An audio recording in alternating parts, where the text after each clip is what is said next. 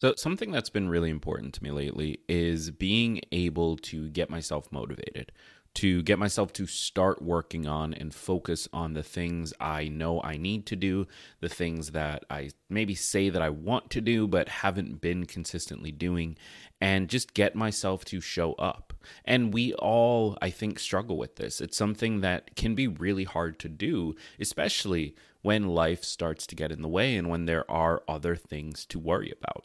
So, in this episode, I want to talk about what I've been thinking about in relationship to my motivation.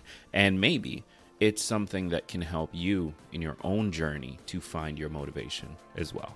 So, get excited because this is Tiny Leaps.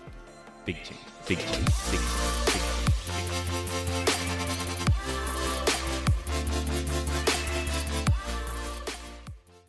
Mom deserves the best, and there's no better place to shop for Mother's Day than Whole Foods Market. They're your destination for unbeatable savings, from premium gifts to show-stopping flowers and irresistible desserts. Start by saving 33% with Prime on all body care and candles. Then get a 15-stem bunch of tulips for just $9.99 each with Prime. Round out Mom's menu with festive rosé, irresistible berry chantilly cake, and more special treats. Come celebrate Mother's Day at Whole Foods Market.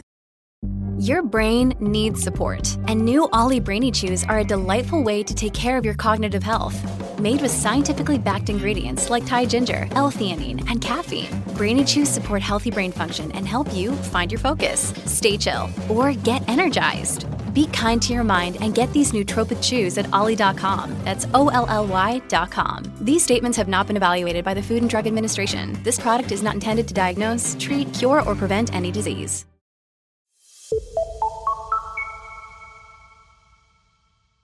Hey, Editor Greg here.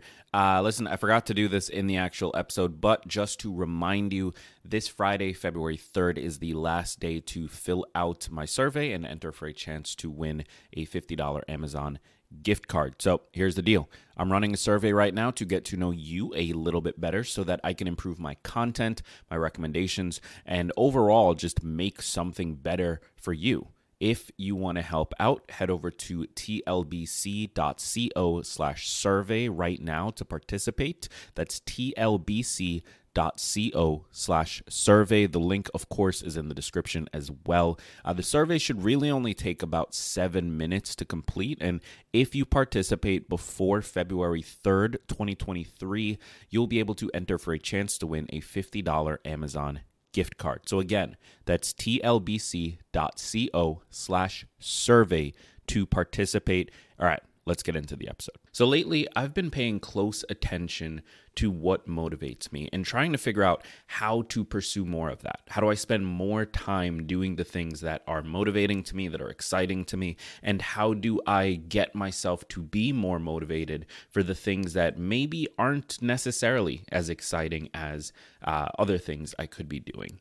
And this reminded me of a book that I read early last year, and I've actually talked about on this show quite a few times, called Tiny Habits by BJ Fogg. Now, in the book, BJ introduces what he calls the Fogg behavior model.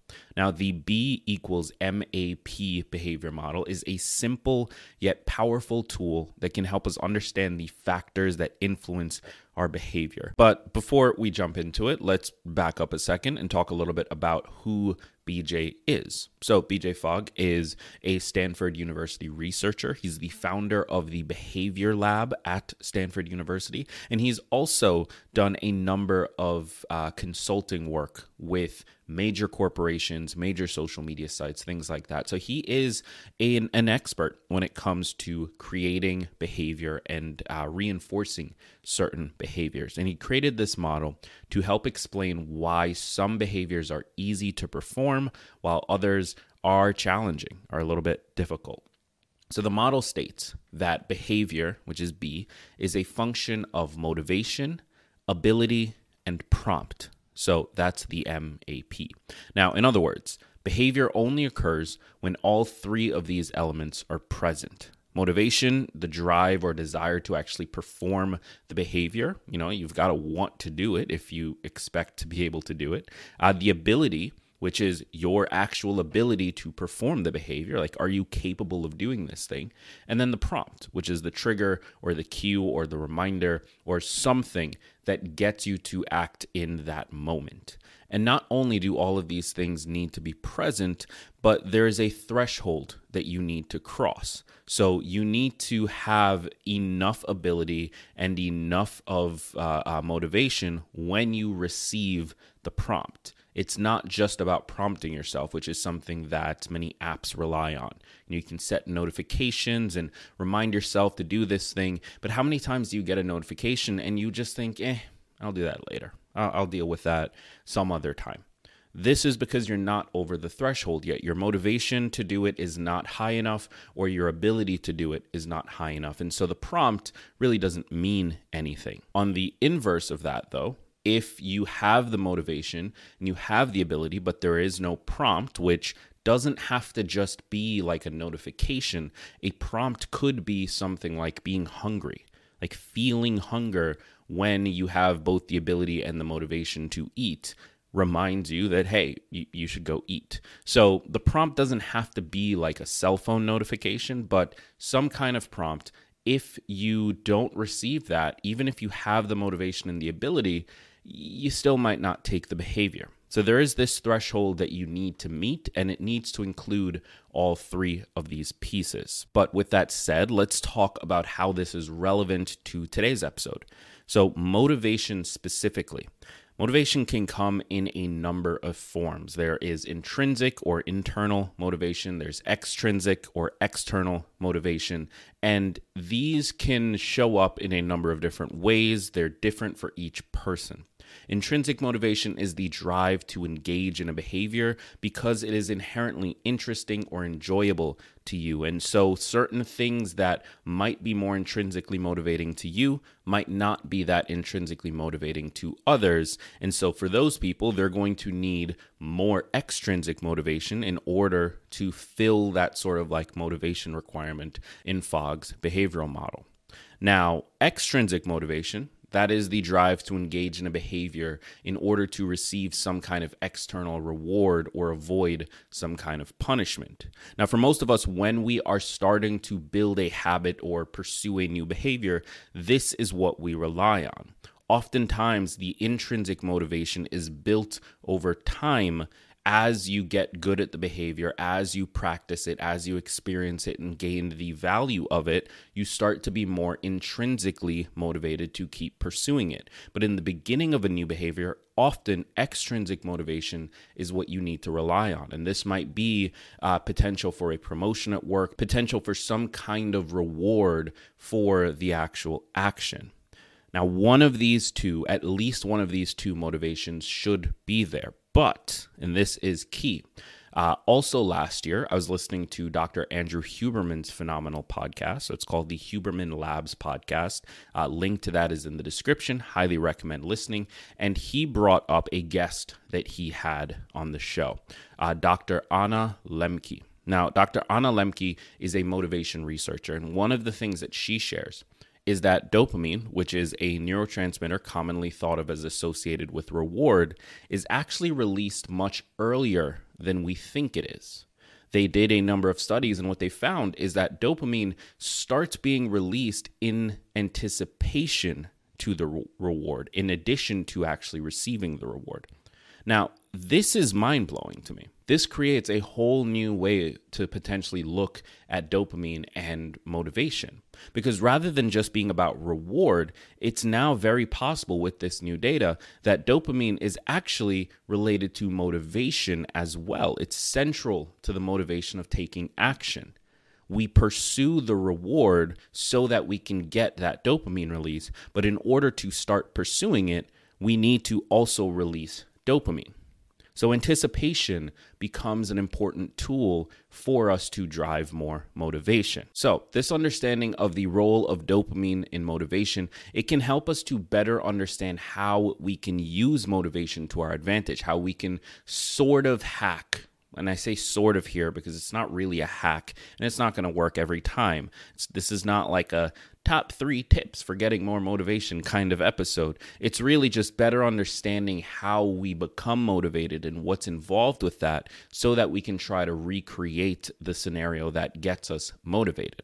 But, for example, when we find that we aren't very motivated to do an action, finding ways to build anticipation for the behavior might help to increase motivation, because now we know that in anticipation for things, dopamine might also be released in addition to actually doing the thing or receiving the reward. And if you decide to try building anticipation, one easy way to do this is to schedule time for the behavior. So what I'm trying to do is identifying something about the behavior that I'm legitimately excited for. If I'm not excited to go to the gym, am I excited about lifting a slightly higher weight than I did last time? Or am I excited about getting it over with, honestly? Whatever it is that you can find about the behavior that gets you excited, finding that, focusing there, and then scheduling time some point in the future, preferably sooner rather than later, to actually follow through on it. One of the things that could happen here, and I say could very specifically, I am not a motivational researcher. I have not done the research on this. All I've done is experimented on myself, and now I'm sharing what has worked and what might help you as well. One of the things that might happen is that creating that anticipation by scheduling the actual behavior and focusing on something that might excite you in the behavior will show up in one of 2 forms. So it might show up in the form of excitement, which is the motivation to take action, or it might show up in the form of anxiety, motivation not to take action, to move away. Whichever one of those shows up for you, you're going to have to examine and figure out how to work around, but it does at least get the ball rolling where now we have some motivation around the behavior that can help push us in the direction that we want to go. Now, with all of that said, it's important that we recognize that motivation is not always under our control. Sometimes external factors such as stress or fatigue can reduce our ability to be motivated, and that's got to be okay. It's like we have to let that be okay. We are human beings and we're going to fail. We're going to fall, and we have to recognize that and let it be all right. So if you're able to, when this happens, give yourself the space to put it off. Give yourself the space to not pursue that thing. If you're able to, I know that this is not always under our control, but if it happens to be a behavior that is under your control, give yourself the space you need until you feel better and then try again. So, as we wrap up here, one of the key takeaways from the idea that dopamine is released in anticipation of a reward is that motivation is not only about the outcome, it's also about the journey. By focusing on the parts of a behavior that excite us and then tapping into anticipation, we can release some dopamine to get us to actually start taking action. And once we start taking action, it's going to be significantly easier to keep it that way. But maybe this isn't for you. There are a lot of people out there who live and die by the power of willpower. That just doesn't work for me. I can't get myself to do things that I'm genuinely not motivated to do. There is this age-old saying that professionals just show up to work even if they don't want to. If you're a writer, you should sit down and write every single day, even when you don't feel like it. You shouldn't wait until you feel like doing the thing in order to do it. And there is truth to that. I don't want to stand here and knock that. There is truth and value in just being disciplined and just showing up. But here's my question.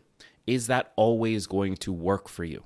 Can you truly look ahead at the very complicated world that we live in, the very complicated life that you probably lead, and say to yourself that without fail, you're going to be able to just show up all the time, forever, always? I'm willing to bet not. And when those times happen, when willpower fails you, which it will, that's where having tools to change your motivation, to build motivation, can be valuable. But I want to hear your thoughts. Reach out to the podcast on Instagram at Tiny Leaps or on TikTok at Tiny Leaps, or you can just leave a comment over on YouTube if you're watching us there. We're also at Tiny Leaps there, but don't worry, all of the links that I've mentioned in this episode are in the description, so if you're interested in following up on anything I've talked about or just connecting, check the description of this episode. And with that said, my name is Greg Clunis. Thank you so much for being here, and remember that all big changes come from the tiny leaps you take every day.